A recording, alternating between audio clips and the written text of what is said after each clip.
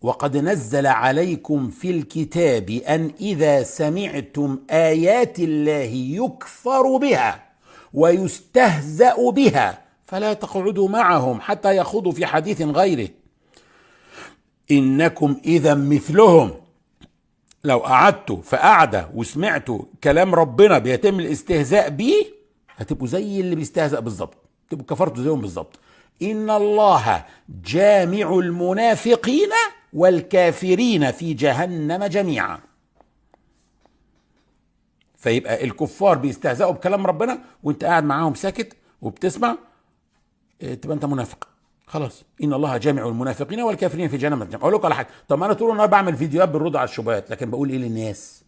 وعملت فيديو والناس هاجمتني، للاسف ناس منكم هاجموني في ده. قلت يا جماعه يا مسلمين ما تسمعوش شبهات الملاحده والمنصرين عن الاسلام. وفي ناس منكم انتقدوني، لا لا لا غلط كده، المفروض تترك الناس تسمع كل وجهات النظر، خلي المسلم يسمع نقد الاسلام ويسمع دفاعك انت كمان. طب ما انت بتقول كلام برضو مقنع. ايوه بس انا مش ممكن اقنعك كل مره. ايه رايك بقى؟ يعني في مره انا لم احسن الاجابه وما اقنعتكش وانت ما وقعتش على فيديو تاني يقنعك، يبقى غلط انك كنت تتفرج.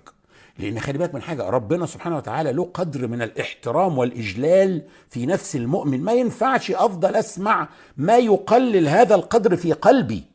هو لن يؤثر في قدر ربنا، لكن في قلبي انا قلبي سيتاثر.